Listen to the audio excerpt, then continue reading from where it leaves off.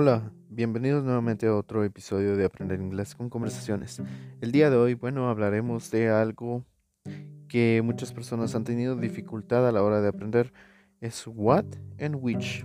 También tenemos that, que that también significa que para nosotros en español, pero hoy veremos cómo utilizarlo correctamente.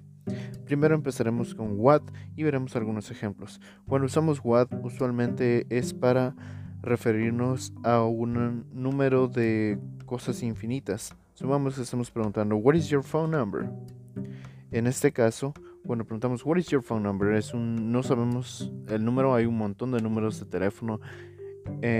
Hay muchos, de verdad, muchos, que los cuales no nos da una cantidad acertada. Entonces, en estos momentos es cuando nosotros usamos what, porque no tenemos exactamente la cantidad.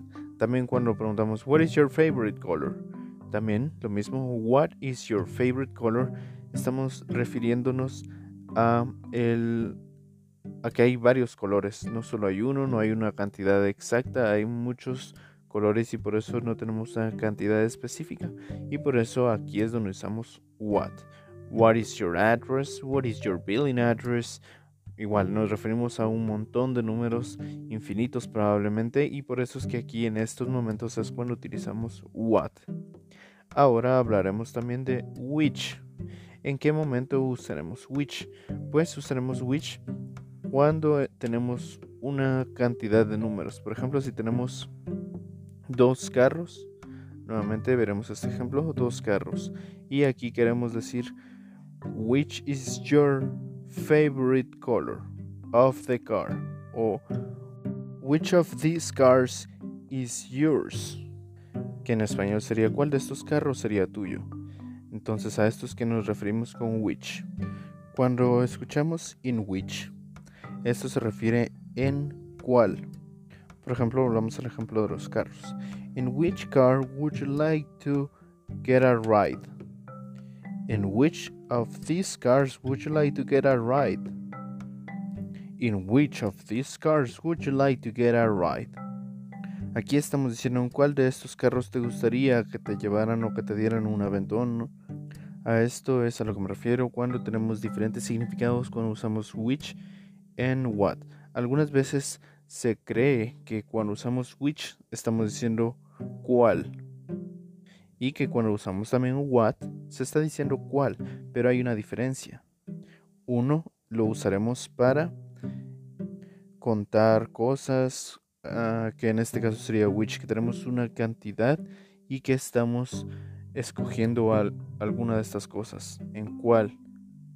Y what lo usaremos para cuando no sabemos la cantidad específica de algo.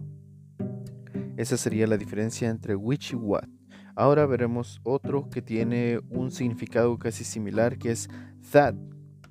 Algunos de ustedes ya saben que cuando usamos that nos estamos refiriendo a eso, aquello, aquel, pero también significa que.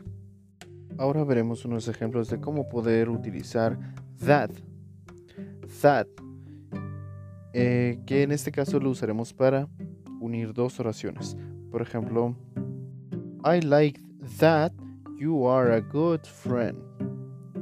I like that you are a good friend. I like that you are a good friend. Ven como en este ejemplo también se puede notar que that se usa para unir dos oraciones. Ahora otro ejemplo. I told you that it was mine.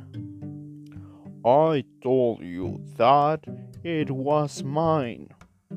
I told you that it was mine. Bueno, esto es como podemos utilizar what, which and that. Espero que les haya servido un poco este episodio del día de hoy. Continúen en Aprender Inglés con Conversaciones y nos vemos en el próximo episodio.